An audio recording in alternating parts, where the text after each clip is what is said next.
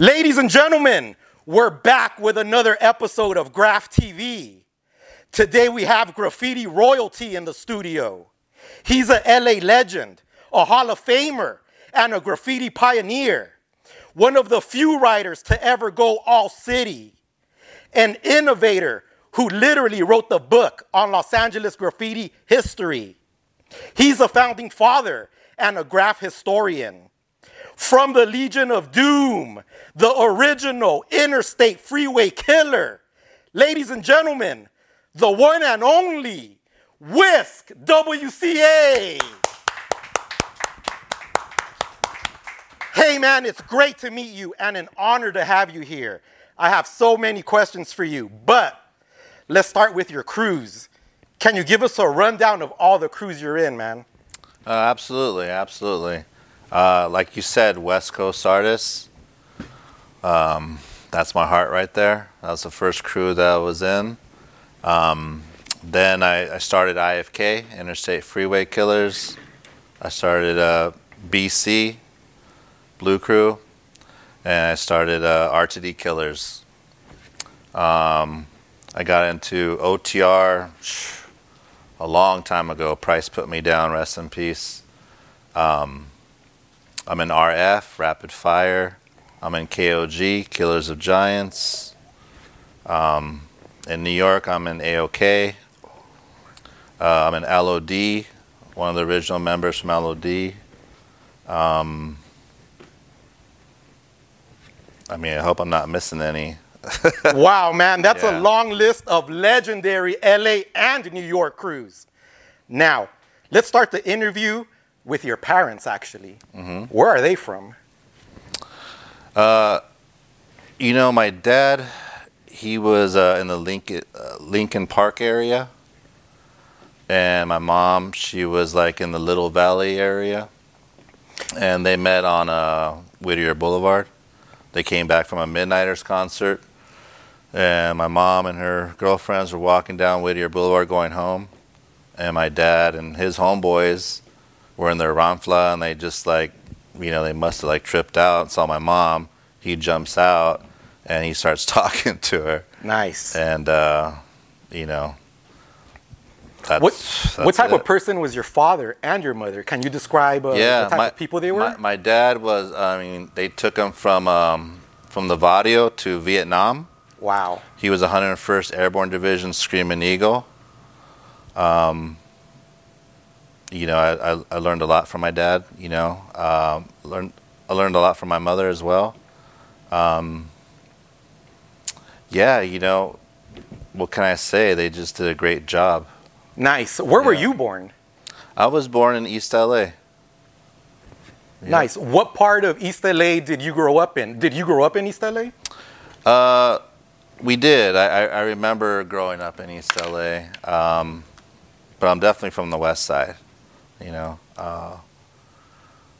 What was East LA like in those days growing up? I used to live right next to the local neighborhood, and I used to trip out on them and how they dressed and how they walked, and them partying with girls and stuff, and that's just how I grew up. I grew up in the Vadio, so I always understood what it was like, the LA culture. I just thought that was just like how Angelinos did it. I didn't even know that, it was like its own little sect of the world.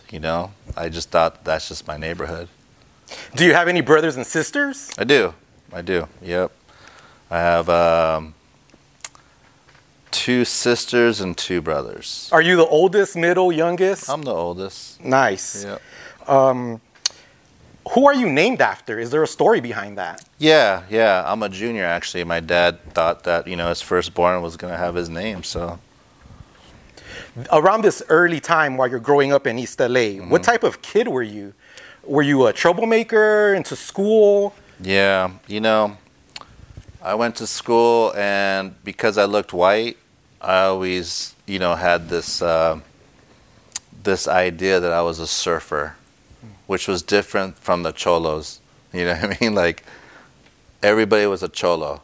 I was a surfer. My hair was long. I wore OP shorts, lightning bolt shirts, slip-on Vans, you know, puka shell necklace, and I subscribed to Surfer magazine as a kid.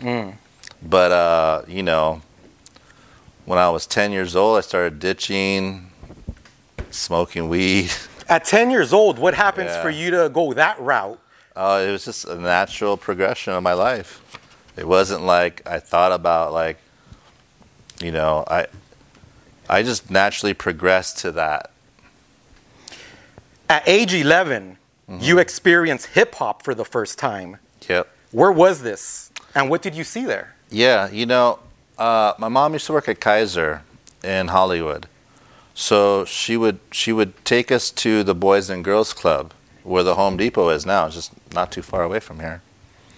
And at the Boys and Girls Club, I seen all these different elements of hip hop. You know, I saw people doing windmills. I saw people with black books. I saw people in ciphers, like, you know, and I'm just like, man, this is a trip. Like, these guys all have like their own little activity, and I was interested in all of it, you know. But I was really fascinated with those guys that were writing. I'm like, hey, you know, you're doing bubble letters and stuff. Like, what is that called? And they said it's called striking. I'm like, striking? Wow, that sounds pretty weird, you know. So I started striking myself, you know. At that age, I didn't really, you know, go deep into it, but I was influenced by then.